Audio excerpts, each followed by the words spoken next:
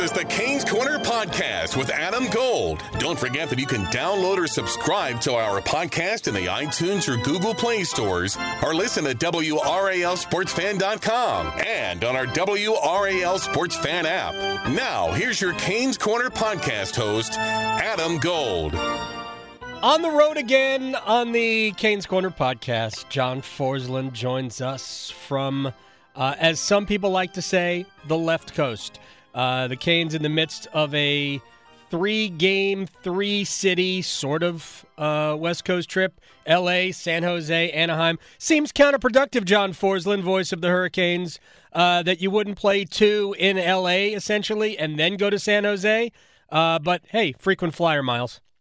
Yeah, this is the longest one, Adam, I can recall in terms of amount of time, and the off days, outweigh the games, and that's unusual.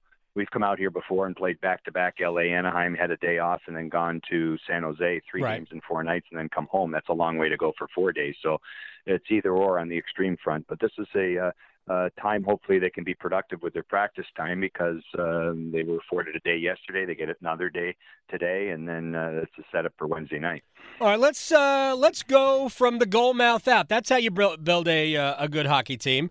And we'll start, obviously, with goaltending, where certainly some stability has been provided by management. We saw this happening in the early part of last week. So basically a week ago today, I believe was, or might have been the next day, was the Scott Darling. Actually, it was Thursday, I guess. The Scott Darling whole thing shook out. He was waived, sent to Charlotte. He's played 2 pretty good games, I guess, for the Checkers. But it's Curtis McElhinney, it's Peter Mrazek. McElhinney was good against the Ducks last Friday night in an overtime loss. Mrazek was, I thought, very good in the 2-0 loss to the Kings. My guess is that this is the way the team wants it, needs it to be for the balance of the season. Absolutely. And, it's going to have to be a tandem. And unless, one of the two is so far superior to the other that they're going to run with one guy, but that's highly unlikely. And I think in Mrazek's case, you get an opportunity to see a guy that brought everything to the good against Los Angeles. That's his best, and that's how well he can play when he's on. The thing is that he's going to have to find that level and keep it consistent. It doesn't have to be that great all the time, but he has a tendency to really fall off, and that's why he lost his job in Detroit, lost his job in Philadelphia, and gets this opportunity. For McElhinney, I expect him to play against the Sharks Wednesday night, and I think they will just continue to roll him out there. And I don't expect anything different, because Curtis McElhinney's been able to do that his entire career. It's just age and durability, and, can he, stand up to the test of being the guy on a steady basis? I don't think so. So I think a tandem and a tandem performing at a very good level might put this team in the playoffs. Who knows? Would it be better for the Hurricanes, for their goalie situation? Would it be better if, what are there left, like 54, 55 games, 56 games left? Would it be better if Mrazek played, 30 to 35 of them, and McElhinney played the balance? So obviously not a clear 1-2 situation, right, but more a nod to Mrazek as the more regular goaltender. Yeah, that's what you would hope. It doesn't have to work out that way, as long as McElhinney holds up. But I would expect it to be Peter Mrazek as the lead dog, and then McElhinney slightly behind him. The difference that you want to see between the two is just reflective in terms of how the team plays. Mm-hmm. And I didn't see the team play any differently in front of Mrazek, and he controlled his rebounds against the Kings. And those are a couple of areas that, have gotten him into trouble in the past. So if he can be sound technically as he was, he didn't show any rust whatsoever in terms of handling the puck. His movements were fluid, so no issues as far as the groin. He was bouncing around yesterday at practice, looked good. So I think those are the signs. And then we've already talked about the confidence the team has in front of McElhinney. That's where you look for any difference between two guys, and that's where you might want to settle in on one if you're the coach, because you just think, well, I know the team plays better in front of this guy. And so then you make that move, and then the team actually knows game to game who that player is going to be. But I think in this situation, it won't matter, and that's only because they have as a reliable a backup support in Curtis McElhinney as you can have. John Forslund is joining us from California. The Hurricanes will be skating against the San Jose Sharks on Wednesday night, then the Anaheim Ducks on Friday before returning home. And then we're not that far away from another extended homestand where Carolina, I think really we'll find out, because that's going to be a tough homestand with the likes of the teams that are coming in.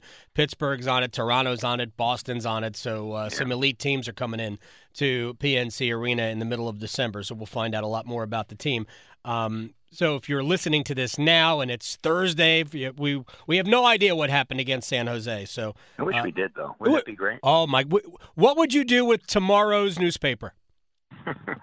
If you had tomorrow's newspaper. There was a show, remember? Yes. About 20 years ago? Yeah. Oh, man. My mom used to watch it. Where they had the kid had the power of knowing what the headline was the next day. Oh, the stock prices. Yeah, Just exactly. Forget about games. The stock. Right. If all you needed to know what tomorrow's stock prices were going to be. That'd be great. What is your sense of just the mood around the team now that the goaltending situation does seem to have been solidified?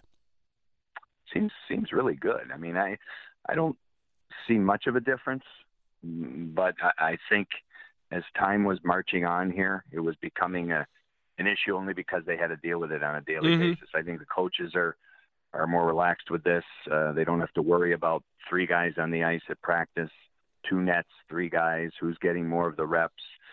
You don't have to worry about an attitudinal problem if there was one.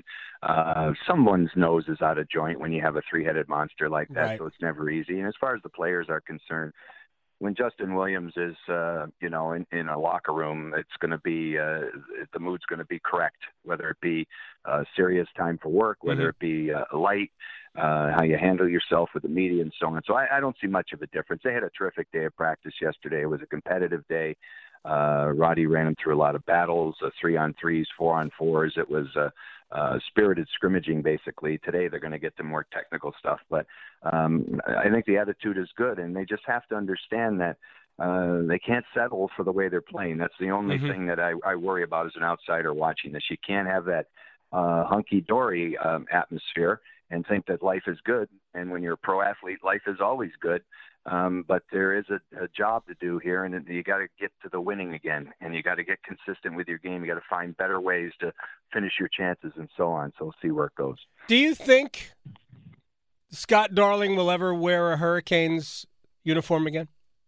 I only think in an emergency. I only think with injury, and then I think it will be interesting to see what they do. But I would say no. I don't think so. I think this is probably as permanent as it can be. Again, if we could predict the future, we'd be way ahead of ourselves here. We have no idea how these guys are going to play. You've got one veteran guy who, again, I worry about the amount of work and the stage of his career and so on with Curtis McElhinney, but he's well conditioned for 35, and I think he's going to be okay. It's Mrazek that's your wild card because you follow the league, you've seen the great and you've seen the horrible, and really there's nowhere in the middle. So that's what's going on, and that's going to be the trick for him, is to find that level of consistency. Yeah, my whole read, and I've obviously I interact with fans a lot on Twitter regarding the goaltending situation, and my read on this, because there's a lot of fans like, it goes down there, Darling goes down there, reestablishes his game, they can bring him back up. I'm like, nah. I just don't think you're ever going to see him again unless both guys get hurt at the same time. Because I think that if something happened, if McElhinney had an injury or if Mrazek had an injury, I believe they'd bring Nedeljkovic up to play before they would bring Darling. I think their plan, their hope is that Scott plays well enough to attract another team's interest, and they can trade and pay some of the salary, obviously, and get Darling into a different organization, or maybe even find a team in the minor leagues that just needs a goaltender in the American Hockey League, and basically loan him like they do in the English Premier League or in international soccer, send him out on loan to another organization. But I don't think Scott's ever going to be here again. No, the new beginning is the best thing for him, and I understand fans who have this affinity to Scott Darling and his career, but to be fair and respectful of everybody involved here, Scott's run in Chicago was 33 games really, 33 Right. games where Corey Crawford was injured, and he had a real good run in back of a real good team. And in his hometown, and it was perfect for him. And he took off, and he became the darling of teams who were looking for that next guy. And a lot of teams coveted him. A lot of teams looked at him. But when you take away those 33 games, his career and his resume does not compare to Curtis McElhinney's or Peter Mrazek's at the NHL level. Right. So you wonder, why there's this emotional reach to get back to him. I just look at cold hard facts. I mean, he never got off the ground with the Hurricanes. He never won back-to-back games. And they gave it a long run. They tried to prop him up in year one as many times as possible. Right. He had all the fortunate starts. He was allowed to get back in after he lost. All those things that go the way of people like Henrik Lundqvist, because they've earned it. And Scott never got any traction. He never got himself going. So I think a new start for him is best. And then again, it's the elephant that's long gone from the room, and you can just move forward with what it is. And again, goaltending is so important for every team, but for this team and the way they are still challenged to score goals, boy, you got to have it. These two guys that they have now, in my opinion, give them the best chance. Yeah, I'll say out loud the reason you don't need to comment on it. Scott Darling is not Cam Ward. Therefore, there's a segment of the fan base that will automatically give him the benefit of the doubt. All right, the Hurricanes, and we're talking with John Forslund, play-by-play voice of the Hurricanes. Again, Wednesday night in San Jose, Friday night in Anaheim to wrap up this 3-game California swing. The Hurricanes are now at 6.5%, a shooting percentage as a team, which is right now the lowest in the history of the NHL. There's something to be said for setting records. This is a bad one. It can't go on. It just can't continue like this. So is there a way out of this that doesn't involve like wholesale, maybe not wholesale, but a dramatic offensive change? There's two ways, actually 3 ways. Okay. And two are very obvious and one isn't. So the obvious way is to go to the old cliche of your best players have to be that. Okay. Right. It's the best players league. If you look at the score sheets, game after game after game, look at the clips around the league, front end guys are at the front of it every night. Mm-hmm. And on the teams that struggle, it's sporadic. So right now the Hurricanes are going through a time where, to be fair to this, the top end players are not delivering. And there's a bunch of them. So you don't just point the finger at Aho, who's a little bit quiet right now, had a great chance to score in the 5-on-3 and whiffed. Teravainen, who's sleepy right now. Mm-hmm. Jordan Stahl hasn't scored in a long time. He gets plenty of opportunity, power play, and even strength. Mm-hmm. Justin Williams has had a tough time. So they're all kind of in the same boat before you get to Walmark and Svechnikov and Fogle, and that's another level. But those players don't deserve to be under the microscope yet. Right. So that's one thing. The second thing is power play success.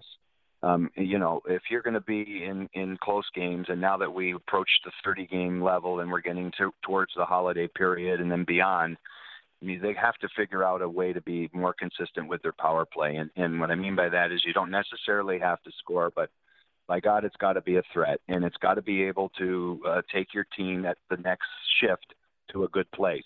So if you're unsuccessful with your power play, you rattled that goalie, you had 3 glorious chances, you played with conviction, your passes were precise, you didn't score. The next shift, he might throw the 4th line out there, they get energy going, you come back with a top line, the next shift, they score. What happens now is it's getting back into their heads again, it's stunting their game, and it's awful to watch.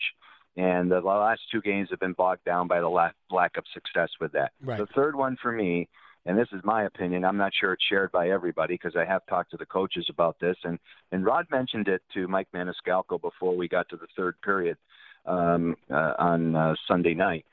They hurry too much. They shoot a ton, which we know. Right. They don't score, which we know. That leads you to 6 and change %. And the way they play and the way they fling pucks from all over the ice, for me, is mindless at times. I wish they would slow their thought process down just a little bit and recognize that they have opportunities to make a play. You don't necessarily have to get it, fire it, or hurry a pass. There are also missed opportunities to shoot because they're going so fast that they miss the shot. And I'm thinking myself as I'm calling the game, oh, here comes the shot. Oh, wait a minute, it's going over here now. Right. That's to me mind-boggling. I cover other games, obviously, and I see other teams play a lot, and it's more in straight lines, and it's more purposeful. And I don't believe that this team play, and it's not just under Rod. This has been going on for a while now. I don't know what it is. I don't know if it's an analytical approach. They want a ton of shots, and they feel that if you get a ton of shots, your percentages are better to score. I don't know. But I know one thing. It doesn't look right at times for me. That's just my opinion. So that's about the only theories other than, get to the interior and screen goalies and get the greasy goal and all the stuff you'll hear when the players have to talk about it. But to me, that's what I think it is in those three areas. Yeah. Certainly we don't want to blame one player, two players, things like that. But and I've noticed this all year long. Sebastian Aho is having a good year. Nobody is arguing that he has not been. He's been a good center when until this last game where Rod moved him to the left wing. He's been good. I have no problem with Sebastian Aho being a center, but in the opportunities to score goals, I mean, I wish I could go back and document the whiffs or the time he just didn't get good. It's not wood anymore; it's kind of graphite. Good graphite on shots. Those have been way too many for my tastes, and I'm sure for his, because 7 goals at this point in the season for a guy like Aho, who should be trending towards 35, between 35 and 40, especially this year where we've got where goals are up over past years, and he's trending really between 20 and 25 at this point. The Hurricanes cannot be successful if Aho is scoring in the low 20s and Teravainen is not trending towards 30 goals. They can't rely on Michael Furlan, who's not even on the trip. The other things, I mean, I can live with Jordan Staal not scoring goals, although in the when he's positioned in the slot on the power play and he gets so many opportunities from, really 15 feet out, and he keeps hitting Jonathan Quick in the LA crest. I mean, those things, we have to miss the goalie. Can't hit the goalie with the shot. So I'm not so bothered by Staal, other than maybe he shouldn't be in that particular position. But they do need more from Aho and Teravainen. We haven't even talked about the fact that Justin Falk has 1 goal through 26 games. I mean, I think Justin's had a really good year defensively, but this team needs more out of Justin Falk than 1 goal. And Dougie Hamilton. And who's got 3, right? Right. He has 3 goals. So those 2 guys should be in the 15-20 range at the end of the season, goal scoring. And to open up your forwards, you have to have threats 5-on-5 from the back. How many scoring chances are coming from the defenseman? Not many. And that's at 5-on-5. And then you can always talk about employment on power play and who should be out there and so on. And should Hamilton be out there in a 5-on-3? I would think so. Should Staal be the bumper guy in the middle of one of the units? I'm not 100% sure that should be. But maybe that gets changed. But there's no question that, even though it's the ultimate team sport, and all these, team games like football, which is another great team game, but it always gets to the quarterback, doesn't it? Yeah. You have to look at your quote-unquote star players. And for this team, the budding star and the player it's in his wheelhouse right now, he's had his baptism, is Sebastian Aho. He wants to get paid. Is he looking over his shoulder? Is he pressing too much? The kid is wonderful. He's a wonderful young guy, and he wants to win. badly. When you want something badly, sometimes it becomes counterproductive to your success because you try way too hard in areas that aren't going to get you anywhere. There's a long chat on the ice yesterday between Rod and Sebastian. And one of the great things about having a coach like Rod Brindamore is he's got the been there category checked off. Mm-hmm. So, he understands being a star. He understands being a go-to guy, and then having everybody looking at you kind of funky, from management to your fellow teammates and the coaching staff, because it's not falling. It's a tough spot to be in. So this is the first time in maybe his life this has happened to him.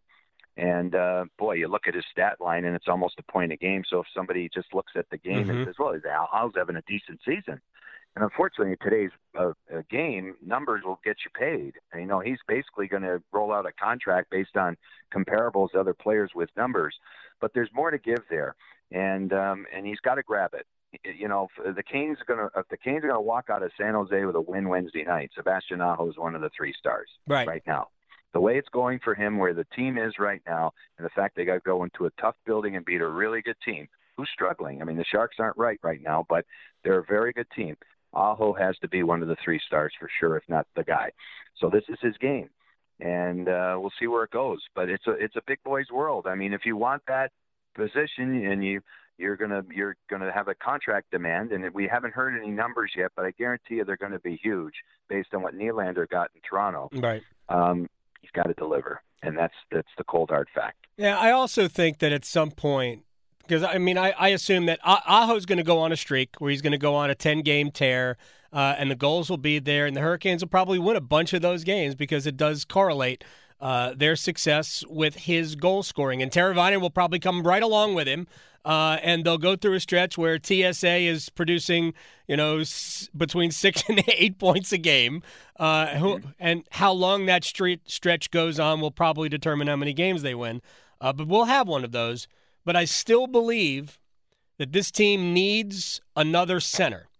And while everybody was salivating over the potential of trading for William Nylander, to me, this team should be focusing on finding another center, because in my heart of hearts, I don't see Victor Rask having a positive impact as a top 2 center on this team. And I don't either. Ultimately, this team needs offense from more than one line anyway. And I just look, Lucas Wallmark's having a wonderful year. I think his offense will come, but I just don't see Rask as having a positive impact up top. I think they need another center. Yeah, I think Lucas Wallmark's potential is better right now. Victor has laid it out there and has had a couple of really good years to crank up his career. Has had a really tough time the last 2. Started this one, and to be fair, we have to give him a little bit longer. Right. But he's likely a 3 center. They already have a good 3 center in Wallmark, and then you've got Jordan Stahl, who's a 2/3. And then you've got the 4th hole, which is a young player from the American Hockey League right now. So where's the one? So, again, this has been going on for a while, too. The only thing, and they know more about what they want to do with their young players than I, but I will think out loud on this. I don't understand why Martin Necas is playing the wing in the American Hockey League. I understand that it might be a fit for him in the NHL, but I would think the forecast for Martin Necas is to be a prime center in the NHL. He's always been a center. Mm-hmm. Now we've got a little of an experiment going on where he's playing the right wing in the American League. If he cannot be a center in the American League now and be fairly dominant, and I know he's scoring goals, and it's hard to talk about things you don't see. I don't see the games, right. But I question it. I wonder why, because when he does come up, I'm driving into next season. I'm saying, who's going to be the candidates to move into the top 6 in terms of your centers, unless you go out and get another guy. And so they're going to need another guy. Do you get a number 1 center from somebody? That's really hard to do. Right. You probably have to trade Jacob Slavin to do that. Do you really want to do that? I don't think so. So they probably need to add another secondary guy who could have been or should have been a 1 or might be a 1, and on some nights is and some nights isn't. Because you're right. I think there's a statistical hole now down the middle, and it's becoming a black hole. Your centers have to score. Right. I mean, that's it. The wingers can't score if the center's not doing anything. So it's a chicken and egg deal. And so that's what you have to do. And I didn't mind Aho at center. Mm-hmm. But I think I'm one of the few. But so anyway, we'll see. There's a lot of gray areas, and maybe that's why they're kind of floating around a little bit of the scoring abyss right now. But those are the things I think down the road. Natchez has to be that guy. I think they feel they have a guy that could be, but right. Why aren't they letting him play center in the American League and let him just earn his stripes that way and develop it instead of just worrying about winning in the American Hockey League? I'm not sure. I spoke to Mike Vellucci last week for the podcast, so and I'm not sure whose decision it was to move him from center to the wing. But I've always thought that Natchez would come back here at some point this year if he does, and that they would put him on the wing. You and I have talked about this, that the Rask return allowed Brind'Amour to really mix things up. I also agree with you. I liked Aho in the middle. My only problem was that we lost some of the dynamic offensive player initially. And I think Rod realized that he needs it, and the best way to get it might be to move Aho back to the left wing for a time. But ultimately, I do think that Natchez and Aho are going to be centers here. So I think maybe you wait until, all right, we don't have to worry about the pressure to win and make the playoffs this year. I think there's some of that going on, and. If they kind of fall out of it to an extent, over the holidays, then I think you probably will see both play the middle and they'll just deal with it. And if they lose a bunch of games, they lose a bunch of games. Right. But it is kind of shortening the learning curve for the future. But I think right now they're still in the mode of this is what we need to do to win games. So right. Aho on the left helps them win games theoretically, although it has in the last couple. Natchez coming back and playing the wing might help them win games because he's got obviously a dynamic offensive game. That's just my guess. So I don't know whose decision it was, but I know Vellucci had told Natchez that how many spots are there on the forward line? If you're just a center, there's only one. If you can play both, there's 2 or 3 per line, depending. I don't think Natchez is going to be on the left side, but I don't know, but that's what Vellucci said to me. Yeah, well, I think there's more of an eye on the short term right now by doing that, because that would be for this year's Hurricanes team, is to get him up here in that role. And I just think as we forecast for that number one center, I think they might have it in the stable, and it just hasn't come to fruition yet. And that's the only thing I think is important to bring up for the fans that listen to this, is that this team is competitive. This team isn't much different than a lot of the teams that are going to scramble around for a playoff spot.